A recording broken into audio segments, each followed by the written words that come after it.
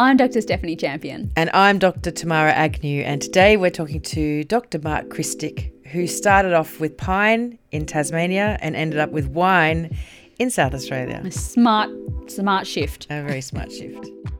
Welcome to Career Sessions with your hosts, Steph and Tamara. Proudly sponsored by Inspiring South Australia. In this series of career sessions, all of our guests hold doctorates in their chosen field, and we invite them to talk about their pathway from PhD candidate to present day. We ask them what they've learned, and we also ask them to give advice to people who might be thinking about a career in research when they've finished school or when they've finished their undergraduate degree. So today we're talking to Dr. Mark Christic, who graduated from the University of Tasmania in 1997 following the completion of his doctoral research project titled Anatomical and Physiological Factors Affecting Adventitious Root Formation in Pinus radiata Cuttings. He has spent more than 20 years working in the grape and wine sector here in Australia and overseas, and he's held many key positions. He's tackled the effects of fire on wine production following the Black Saturday fires in 2009. He's represented governments on international trade missions abroad, built a world-class grape and wine research and development facility in Victoria. He's an international expert in viticulture, an accomplished author, speaker, and international wine judge. I'm not actually sure when you get to do your actual job. Like any good wine researcher, he loves all wine. And these days you will find him in his office at the Australian Wine Research Institute here in Adelaide. So welcome, Mark. Thank you very much. Yeah, good to be here. So just to set the scene for our listeners, what is your current role right now? So what are you doing? What does your day look like? Okay, so currently I'm the Managing Director of the Australian Wine Research Institute, which is a role I've only been in for about 3 months. Yep. Prior to that, I've been working for the company for a bit over 8 years in different roles, including in an extension role and also in a business development manager role. So I've done a number of roles in the same company, so I know the company pretty well. Mm-hmm. My day starts early, 7 o'clock. I'm usually at work. And it usually doesn't finish until a little bit later on. And it feels like every minute of the day is packed with something. Mm-hmm. But again, I think as you go through your career, you learn how to deal and skip between meetings, and learn how to make sure you're prepared for the one that's coming up and all those sorts of things. So, yeah, lots of, we're the Institute, which is based at the University of Adelaide Wake campus, mm-hmm. so up the road. We have around about 135 staff. And we're, doing all sorts of exciting things in grape and wine science and also other areas of science. And it's really rewarding. It's a great place to work. Is it part of Adelaide Uni or is it an institute on its own? Yeah, so we're a separate institute. So we actually are a limited by guarantee company. So mm-hmm. we have our own we're governed by our own board of directors. Mm-hmm. And they're made up of mostly industry representatives. It's great. So we're quite a small but nimble organisation that was founded by the industry back in 1955. Because there's some longevity there. There's some longevity, and so we were formed because I guess the industry wasn't being served by the current science people out there within the other research institutes that are around. So and we've developed a world-class reputation in grape and wine science that's sort of admired all around the world, which is great. So considering I can't keep a houseplant alive, there clearly is a bit more to it than just planting a grapevine and letting it go. There's certainly a lot more in that. It's the right grape in the right spot with the good winemakers who know how to get the best out of it, and obviously putting it all together, and with a long history of tradition. Mm-hmm. And also labels, that's why, people are willing to pay, up to $800, $1,000 and beyond for a 750ml bottle of liquid. It's not just a bottle of liquid, it's an experience. Yes, that's right. That's exactly right. Do things like fires change the course of the grapevine forever, or is it sort of something that happens and then gets passed? Fortunately, it's periodic, so it sort of happens, there's an effect in one year, then the following year it's all, back on track, so it's all good. So it's just dependent on the environmental conditions in that particular year, which is great, thankfully. Yeah, thankfully, because I think they were talking about wine shortages at one point. I think the world kind of just went a little lost their rag. Held our breath. So we're going to go back to the very start. And no worries. We want to talk about your family and whether were you first in your family to go to university, or did your parents go to university? What happened and where did you go and what did you do? Yeah, no, it's a good question. So in my small family, I wasn't the first one to go to university, certainly, but my parents didn't go to university. So they had me when they were a lot younger, sort of around about the 20 years old. area, and we, went through school and battled. They actually ended up going through different education, whether it be university or TAFE, at one stage there to get qualified. But for me, I actually come from a family farming background, so I kind of always liked the agriculture, but it was more in my grandparents. So my mother, who was descendant of my grandfather, of course, was sort of in line. So I always had this feeling of love for agriculture all the way through my schooling, and also developed a real love for science. So maths and science always came pretty easy, and PE and all those sorts of things. But really, really sort of took to that. And then it was actually, this is a bit of a funny story, but it was in year 8. I went home one day, I'd done my own little research, looked at my mum and said, "Mum, I've made an appointment with the Dean of Agricultural Science at the University of Tasmania. Can you please take me down there? I want to meet with him." So I remember, a little precocious for grade 8. Yeah. So like a 13-year-old boy. I remember rolling down and meeting the Dean, John Madden at the time, down at the University of Tasmania, and having a look around, and he showed me around the facility, and I actually thought, wow, this is pretty cool. This is something that I'd really like to get my head around. And then from that point onwards, I kind of always knew what my entrance requirements were. Does it make any sense? So going through into year 11 and 12, I was pretty clear about what I had to do to get over those sorts of things. And it's interesting, between year 8 and year 12, the entrance requirements became less. Does that make any sense? Because they're trying to encourage people to get into the system. But, I always sort of had that aim, right from year 8 about sort of where I wanted to go into the university and study at the University of Tasmania. There's only a handful of people I think I've met in my life who have known what they want to do from a very, very young age. Yeah. But I mean, look, my friends at the same time, I come from a bit of a rough neighbourhood, to be honest with you, and my friends used to call me the glorified farmer. That was what it was, really. So, but a farmer with a degree. Yeah, exactly.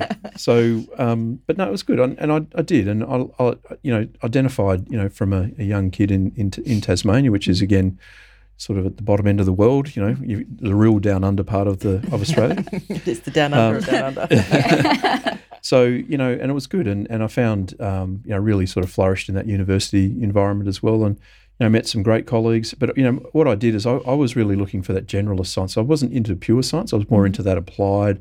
It wanted to be applied to something practical for me, and that link to agriculture was always good. Now, our family farming background was a grazing background, right? So I always went in there thinking, I'm going to, specialise in kind of like veterinary. I actually wanted to be a vet, to be honest with you, at one stage. And I was, there was no offering of course in Tasmania.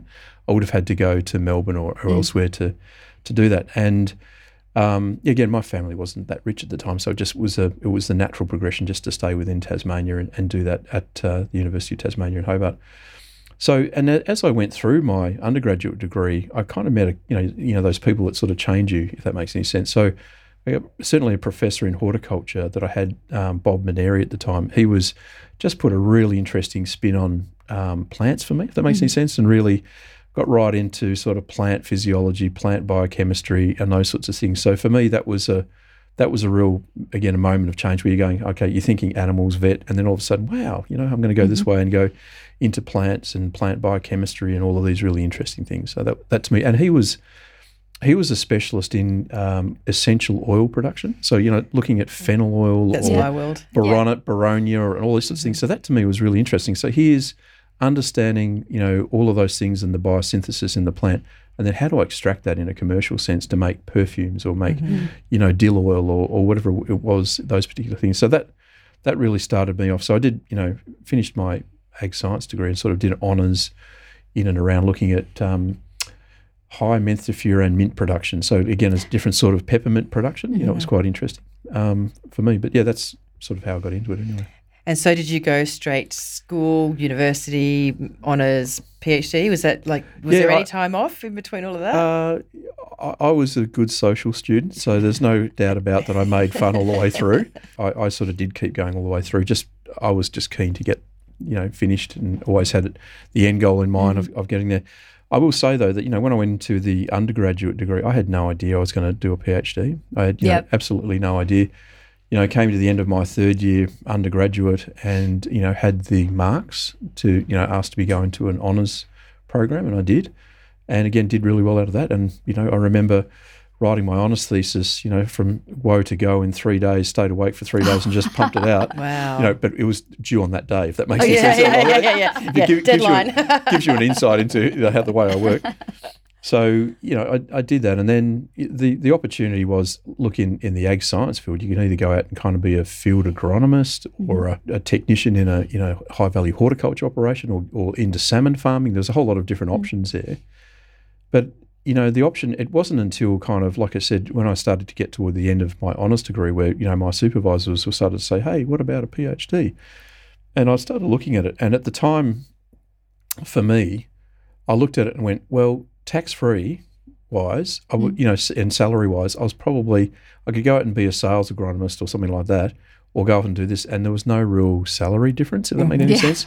So it's probably not like, say, law or I'm just dreaming about law or commerce here, that there's this huge jump. There wasn't a real difference. And I always had in the back of my mind a great auntie from, way back who died when I was young, but a little thing that she said, look, whatever you do, make sure you go as far as you can with education. I went, wow. And that actually resonated at the time. I thought, well, if I've got the opportunity to go on and improve myself, why wouldn't I at least have a look at that? So maybe a little naive, but I thought that was, a good way to sort of go at that particular time anyway. And so you had access to a scholarship? Yeah, I did. I was lucky to get again, in choosing the project, it was a range of projects put in front of me because this is what they had for, linking my Commonwealth Scholarship, my APA, with a particular project that then had an industry top-up as well. Right. Okay, and that was, that was important at the time because that was the difference that really sort of made me I'm not losing out here economically as well. Yeah, because surviving. The one thing about doing a PhD is you're probably not going to make it up financially, compared to some of your colleagues who went off to do accounting or something like that. That was the path that I took. Yeah. So then you weren't able to have complete freedom over your project, but you could choose from a range of projects. Yeah, I had a lot of, and again, I was, in the ag sector, there was quite a few, but, the university was quite successful in having a range of different commercial partners coming in, talking about, hey, we've got these problems in industry, what do you think are going on? So, and mine was, the one that I picked at the time was just one that I was interested in kind of nursery production, a bit of, branching out into a bit of agri-forestry as well, if that makes any sense. And also the commercial partners that I had were a big timber player in Tasmania, but also a big timber player on the mainland in Victoria and in New South Wales. So, and they also had branches in New Zealand. So it was a good opportunity to kind of get in with a company that was bigger than just Tasmania as well at that time. So agriculture must have a lot of industry ties then, because I don't think we've spoken to anybody else that's talked about having this industry link as strongly as you have. Yeah, look. Like I said, that's my background. It's probably been my strength during my professional career too, always having that, like I said, that professional farming sort of background. And also, sort of seeing more of a general. So when you do an ag science degree, it's you're not really targeted in on a very, it's sort of, you could be doing, like I said, aquaculture, you can be doing agroforestry, you can be horticulture, you can be broadacre grains.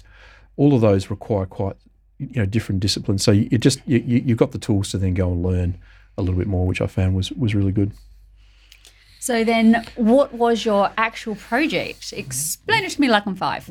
Okay. No, my project was just around nursery propagation of the radiata pine. So if I can say that. So we, instead of planting them, but you can plant them by seed, but they had a whole genetic improvement program. It was about producing higher quality timber, from softwood pine. But they had some problems with the propagation from cuttings in the nursery. So, what they were doing is you're going to the mother plants, taking a lot of cuttings, putting them into a raised nursery bed, but there was mixed chances of success for those cuttings. So my project was just about trying to understand what were the causes for, the mortality or decline in cutting success and, understanding, how do I say, structural reasons why that was failing, or whether there was more of like an internal biochemical, reason for why they were failing at different times in the season. So, yeah, it was good. And, really was commercial. So there's lots of trips to into the commercial sector to really do a lot of sampling, but then also a mixture of really doing a lot of really detailed biochemistry and phytohormone analysis in the lab, understanding, what's going on in the processes behind that. And how long did it take you to complete? Go to Woe was just a bit less than 4 years. So That's pretty good for a Yeah. PhD. Yeah. So, and I look back and I go, oh man, I was so naive. Like, when I went out and did my postdoc with CSIRO, the number of people that I saw still working and getting paid a lot better than you're getting paid at a postgrad level, but still hadn't finished writing up their PhD. I'm like, oh, dude, why didn't I do that? But there is a scary percentage of those that didn't actually finish as well. Yes. writing Yeah. up. Yeah. There is an argument for pushing yourself through and going, I'm going to finish when this scholarship ends, and that's it, I'm done. Yeah, I was so pleased to see the arse end of it for sure. Yes. So what did your day look like when you were a PhD student? Oh God, it was coffees in the morning. And, it was a completely different lifestyle. No, look, No 7 o'clock starts then. Yeah, no, look, you wax and wane through that initial stage of sort of going off in a range of different directions, and I was also focused on a lot of different sporting activities at that time, so I had a lot of distractions, and girls and all that sort of stuff came in there as well, which was great.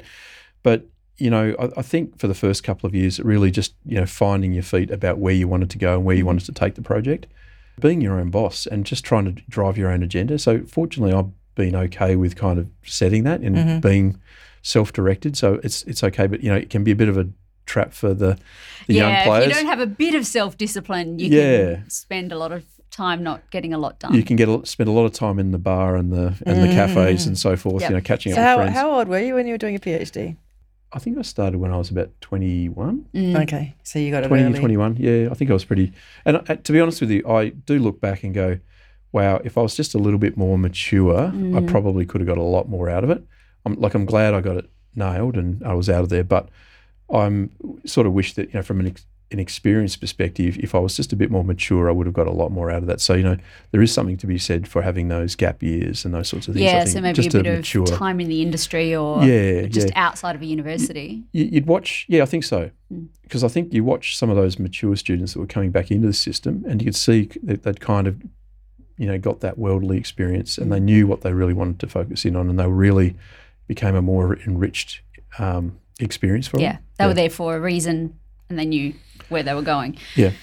What was the most challenging part of your PhD, whether it's a part of the experiment or part of just the doing? Experience, yeah.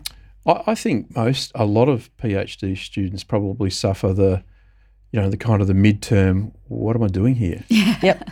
I don't know whether that's come up at all, but, I remember sort of going, oh, wow, this is, do I, look, it all feels like it's going a bit too slow. Will I ever get to the end?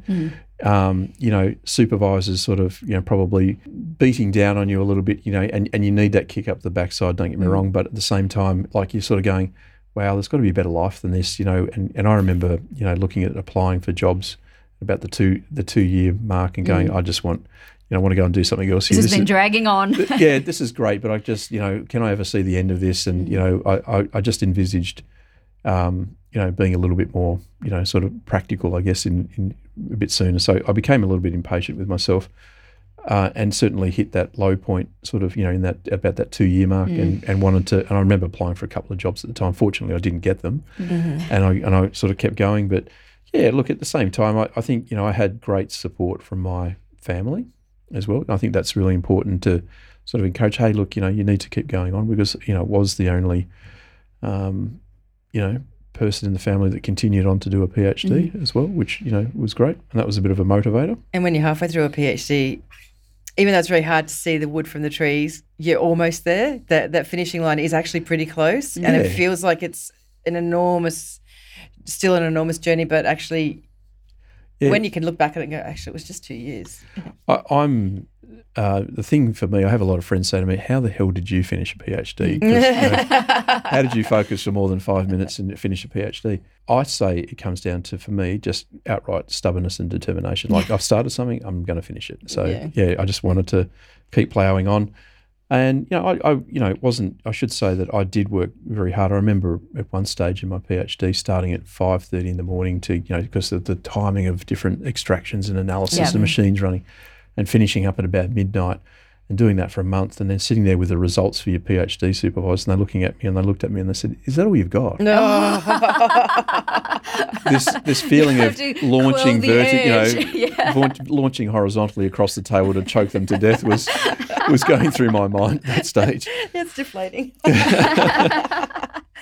So have you supervised PhD students? I have, yep. So from your experience of being a student and being a supervisor, what is the life of the PhD student then? Yeah, look, I think it's just that understanding of what they're going through. And so I think, you can be a science coach, but sometimes it's also being a personal coach in some of those things and just trying to keep them motivated. I think there's students that that are going to really do well and are self-motivated, and they're kind of low input, if that makes any sense. You kind of just sit back and let them go. Yeah, you can let them go. There's others that do require a higher degree of maintenance and looking after and maybe a little bit of forceful pushing. Cheerleading. Yeah, cheerleading. Thank you. Yep. Be careful what you say these days. It's construed as bullying, can't it? So, but you do. Some different people require different styles, and I think it's recognising that from afar and. Those that are kind of self-motivated versus those that do, just need a little bit more guidance. And I think, you've got to appreciate that both types exist out there and be willing to adapt your style of, supervision to meet that. So did you learn your supervision strategies from your own supervisor? Yeah, I think you do initially pass it on. But I think you also think, what did they do wrong that I want to fix, if that makes any sense? I always think, very much. Don't say, is that all you've got? Yeah. So, I think you do have to, kind of adapt and just, work out what those individuals are, and just, there's no one size shoe fits all kind of approach here. It has to be tailored. What became of your research and your findings? Did they are they useful to agriculture today, or why is it important to everybody? I'd like to think they were used, but my feeling is that they helped that nursery sector, which still operates pretty actively, certainly in different parts of the world. And also, around that timber production, just be more successful in, the rate of nursery production, the strike rate and success in that nursery phase, and also, just make that process a bit more economic and a bit more sort of sustainable in terms of a business for the industry, and providing high quality genetic material to the forestry sector. So it had a real practical application that is in place. I've got a slight detour but funny story to tell you about my. So I was looking at taking cuttings from different aged pine trees, and so I had to. One day I was going out near Christmas to my 2-year-old pine trees to go and collect some samples, and they were all cut down. So, oh gosh, oh dear, I think I know where those trees went. Yeah, they might have been sold on the side by the local scout group or something like that. But at least they went to a good cause for around Christmas time. But yeah, that was a bit of a major problem at one point in my PhD. 2 years worth of growth. Wow. So what did you do? You adjust and keep going. Yeah. Fortunately, I had some other 2-year-old stuff that was there that I could still use and all that sort of stuff. But yeah, it was a bit of a shock that day when I went up there. Drove an hour and a half from Hobart up into the forest, and I go, where did the forest go? I could see where they've been cut off nicely down the bottom. Oh no. Oh, your careful love and attention gave, a family a month's worth of enjoyment. Exactly. There's lovely smelling houses everywhere out there.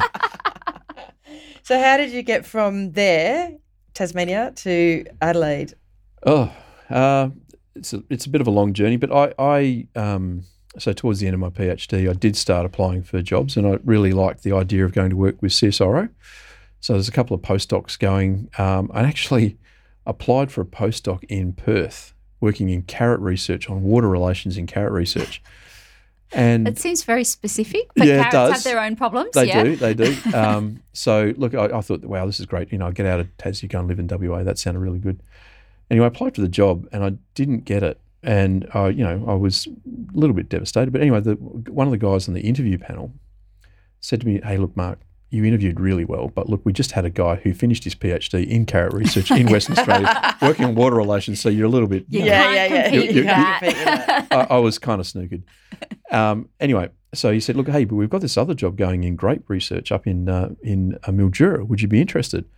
I went, oh, yeah, sure, send me the position description, and, came through and I thought, oh, this sounds really interesting, actually. So, jumped into it. packed up the car, moved up to Mildura in the middle of the desert up there on the Murray River. It's a bit different from Tasmania. It is. And I remember the first month of being up there, I didn't think it dropped below 35 during the day. And I thought, what have I come to here? But look, I spent 10 years up and around Mildura, and I worked, with CSIRO during my postdoc, and then I moved on to work with now Agriculture Victoria, still up in Mildura, and leading, like I said, developing and leading a team of people up there. And early in my career, I had some really good mentors, sort of older guys that looked at me and sort of said, hey, he's a goer, let's throw some resources his way and see what he can do, and kind of lived up to that expectation. And all of a sudden, found myself, managing quite 12 or 15 people, and all of a sudden all the, budgets and resources. And I thought to myself, all right, I haven't trained for this, I don't They're know trusting me with this. Yeah, I don't know anything about people management. And I think, some of my prior experience, not saying that they were bad managers, but they were just science managers. They were good people, but really weren't experienced in probably, traditional management sort of stuff. So I actually, sort of said to myself, I don't want to be like that. I sort of, a couple of years, I think I was in about 2004, I actually started my MBA. So I did, and I was really particular about the program that I wanted to go into. And it was with the Mount Eliza through Queensland University, actually issued the degree, but it changed hands. I've learnt that business schools make a lot of money as well. Mm-hmm. So, it changed hands about 2 or 3 times. I think it started off with Queensland University, went to Monash University, finished in Melbourne Business School, but I got a UQ certificate at the end of it. But I found that was really good because that really, again, all the science training, but it was important for me to really understand more about managing people, resources, negotiation, finance, all of those things become really critical for business operations and succeeding. Intimately associated with the industry itself. It is, yeah. So I went off and did more study, but that was more fun. I felt like it was more of a learning about yourself more than learning about science or maths or that sort of stuff. It was nice. Did you go to Queensland, or did you do it distance? No, I did. I flew out from Mount Eliza, which is on the Mornington Peninsula. Oh, of course. Of course. Okay. Yeah. So I was living in Mildura for most of it, and then towards the latter part of it, I moved to Melbourne in 2006 and finished it down there as well. I was living down in Mornington there for a while as well, so doing that. That's beautiful down there as well. It is, yeah. But worst places to spend your time, I suppose. Look, for me, I've been lucky through my professional career to also get a lot of trips in, some for short stays, some longer, and being able to sort of experience, different research institutes all around the world, different industry. It's always good to go and see different wine industries in different countries and, meet those people and, develop really strong networks in North America, Europe, etc. So it's been really good. The skills that you developed during your PhD, you use them in your current role, or do you use your Masters of Business more? It's a bit of both. We're a science-driven organisation, absolutely, but we're probably a little bit more commercially focused. We're not completely discovery blue sky science. Yep. We've got elements of that, but we're more in the applied. How does it make a difference commercially to industry kind of approach? So I think a blend of those has really been good, right from my farming background through to my studies. It's been really important. But, you've also got to be able to hold your own when you're talking to, the genomics, group. We're, on the board of the South Australian Genomics Centre, which has only just started up, and there's a whole lot of medicos there, and, how you put all those things together and make sure that, again, you've got your science fundamentals in what you do. Yeah. Would they not take you as seriously if you didn't have that sort of PhD background? I think there's a bit of that. I think title is important to a lot of people, to a number of people. For me, I sort of see how they operate first and then go from there. Title, it's handy to have, but it at least levels the playing field for when you're talking to those people and you can get on and talk about it. But I think to certain people it makes a big difference. And certainly if you're looking into the university spheres, it makes a very big difference. Could you have done the job you're doing now without a PhD? I think you could have, but would they have appointed you? Probably not. Yeah. So, we've always had a history of having very strong science leaders involved in managing our organisation that do have that industry crossover and that passion for the industry as well. Do you still get to get your hands dirty with research, or are you kind of a bit more hands-off these days? I'm probably a bit more hands-off, to be honest with you, but, if the opportunity arises to go and give a talk to industry on smoke taint, or if it goes, get in the lab and taste some of the wines that they're doing, putting through sensory and all that sort of stuff. That's good. It's not always good, let me tell you. Mostly good, but not always. Uh-huh. Yeah. Because you remember, a lot of our stuff is about problem solving, so you get to taste a lot of mistakes. Funky wines. Yeah. So did you end up with any papers out of your PhD? Yeah. There's certainly some publications that have come out of there for industry and so forth as well. And I guess I'm probably a little bit different. I haven't been a paper driven. That's not been probably why I've not sort of gone into academia, professionally. That's not been the hugest driver, but certainly, I've helped publish and published a lot of stuff myself over the years, be it, peer reviewed or industry trade articles. They want outcomes, but it doesn't fact have sheets, to whatever. be So it's, we get involved, and the output that we have from a science perspective at AWRI is very strong. We're very comparable to university standards. So you have a lot of, I noticed your CV is quite long with conference. I don't know which version you got, sorry. The long one. Yeah. So did you enjoy your PhD experience? Yeah, I did. I think it is great. I mean, again, it's I think universities do create a great environment to allow a lot of good learning, and I think you meet some great colleagues and you retain those all through your life. It is a hard slog sometimes, but it's worth it in the end. I think if you can be doing a job that you love, it doesn't feel like a job kind of thing. You know what I mean? I think, and that's the way I feel at the moment. Yes, they're long hours with what you do, but I really don't feel like it's I'm lucky every day you get up and you go, wow, I'm going to work at the Australian Wine Research Institute. I feel very proud of that. And like I said, the team we've got there are an amazing team of very, very talented people. And like I said, when you have those conversations with people, go, wow, I never even thought about that. That's fantastic. And there's just so much talent there. And also within that Wake campus, more broadly as well, and the world. Do you feel like you had to make any kind of compromises or sacrifices in order to complete your PhD? Or I suppose you've already talked about that financial loss, not loss, but missed opportunity. There's those years that you weren't earning. You had to catch up. Yeah, I always had just a longer term vision on it all. Like, I used to see my friend, I remember a friend of mine, one of my best mates, went off to the Navy when he was 16. Come back and he was driving all the best cars. At 21 he was driving all the best cars, had the best motorbikes and house and all this sort of stuff. I'm like, oh God, when am I going to get anywhere near this? But I always sort of had that mindset that I just I was pretty clear about what I wanted to do and where I wanted to go, and for me that drove me anyway. Yeah. So to you, what is a PhD? A PhD to me is just a way of really trying to focus your thinking and think deeply about stuff, understand the processes that you can, the tools that you have available to you to understand a problem or an opportunity and really explore that in all of its dimensions. And then also, to ask questions and have a hypothesis about how you might then go about answering that and building on new knowledge. And that, to me, it's about the training in the process of science. Yeah. About, so the topic is less important perhaps than the process. Yeah. And I guess it's also, making sure that you've got that open mind to look at it objectively from all angles. And then, like I said, to use all the tools of science that we have available to us to answer the question in the most thorough and robust way. So if anybody's listening and contemplating a PhD, what advice have you got? So graduates about to complete their undergraduate degree.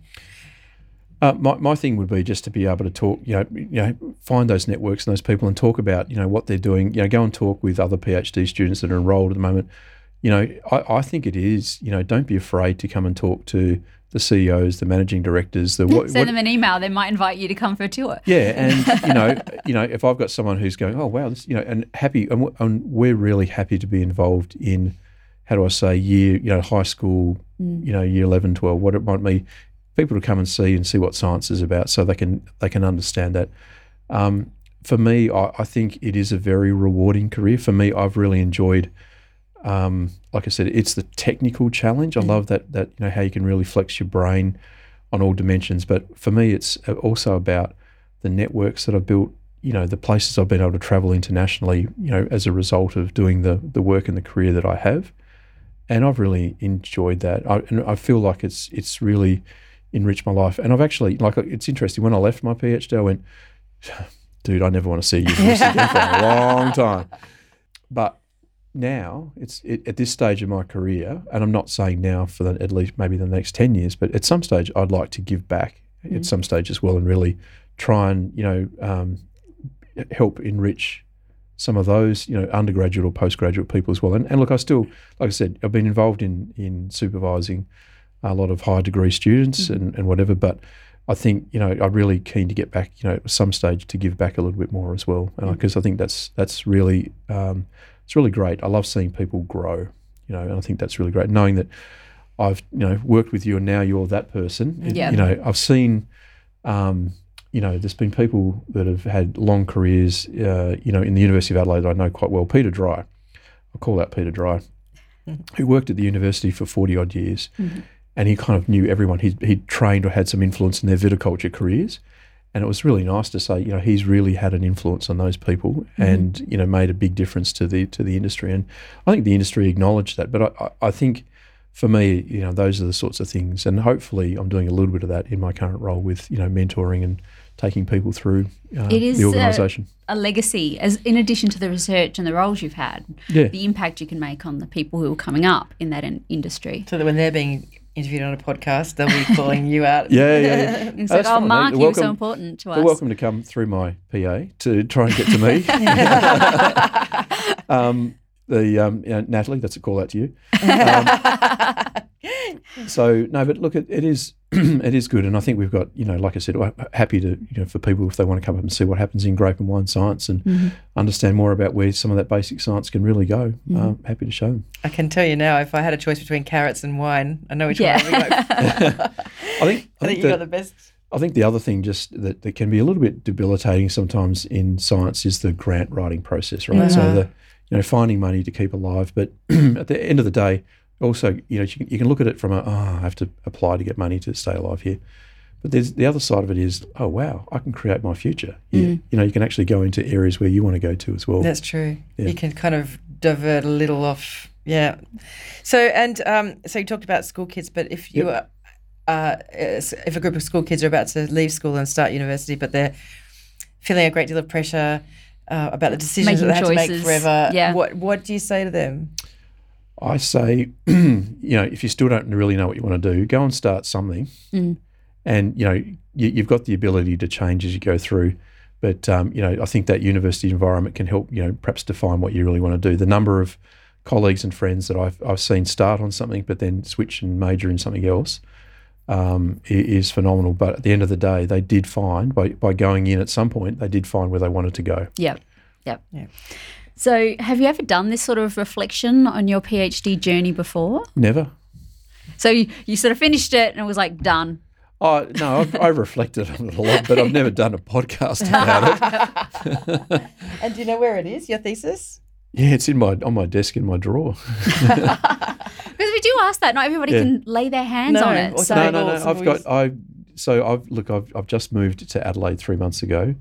And I made sure when I set up my office at home that it's there. I know where it is. Don't worry. I'm not going to forget the 4 years of hard work. No. And it's also no doubt available in the university library and Sandy Bay in Hobart. Yeah. And so finally, what myths have you heard about the life of a PhD student or being a doctor that you really want to say, no, that's not true. I want to set the record straight about that? Myths that, I guess people who go there just to come out with a doctor name, if they think that's going to be, that's going to grant you all of a sudden a license into the, Doctorland. The Doctorland and give you a huge salary boost and all that sort of stuff. I think they're the myths that you need to be aware of, that there are a lot of PhDs out there. That it is, yes, sometimes it's nice to use the doctor title or the professor title or whatever you might have. But I think, it really is, the myth that I want to dispel is that once your PhD is finished, there's still a lot of hard work ahead of you. And it doesn't finish. If you really want to succeed, it's hard work.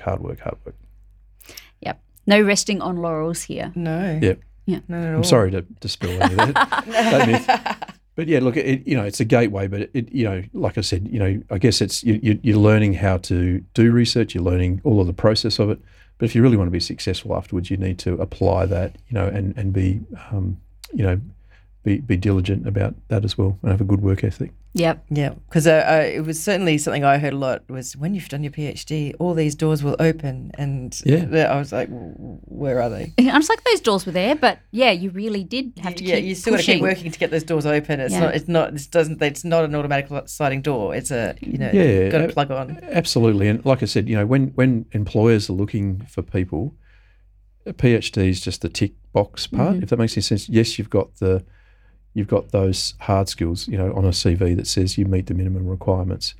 But just remember, when you go to an interview, you've got to be prepared and just demonstrate all your soft skills that you can bring to the organisation. How are you going to fit in with all the rest of the team? How are you going to, what's your track record in, what have you done since your PhD? That's the big one too. So, a lot of people are looking at all of those different attributes. And, did you do your undergrad at the same place you did your postgrad? Have you had some overseas experience? All of these things really matter when employers start looking and picking apart, because we apply for a senior, we put an ad out for a senior scientist role, and we put it out globally. We'll get, 100 or 150 applications, and they're all got PhDs, right? I don't want to just, so we need to, we go through and we're looking for the cream of the cream, and you've got to look at what sets you out from the others as well. Wow. Excellent advice. We know your time is precious, so we are really very grateful for your time today and your generosity and your stories. Yeah. And we, just thank you so much for coming along. No worries. Thank you for the invitation. That and is always good to catch up and talk about these things. So yes. Good. Excellent. Thank you so much. The very last thing that we should end with is a huge thank you to all of the people who came and gave their time to be interviewed for this podcast series. Very generous. It was very generous of them, and it was so fascinating. And after every interview, I felt so inspired to be a researcher and to use my PhD. So it was a very eye-opening experience and a really interesting experience. Yes, and we're really very grateful to every single one of them. But we're also especially grateful to Dr. Sharon Pittman for telling us gave us about the grant. The inside story about the grant. Yes. She gave us the inside story about the grant that we applied for and we got, which supported the production of this podcast. So thank you to Inspiring South Australia and to Sharon for your very generous support of our podcast. Thanks for listening to Career Sessions with Dr. Stephanie Champion and Dr. Tamara Agnew. If you like the show and want to know more, check out www.careersessions.com, where you can send us your suggestions for future series, and subscribe so you know when a new episode is posted. If you love it, tell all your friends, and please leave us a review on iTunes.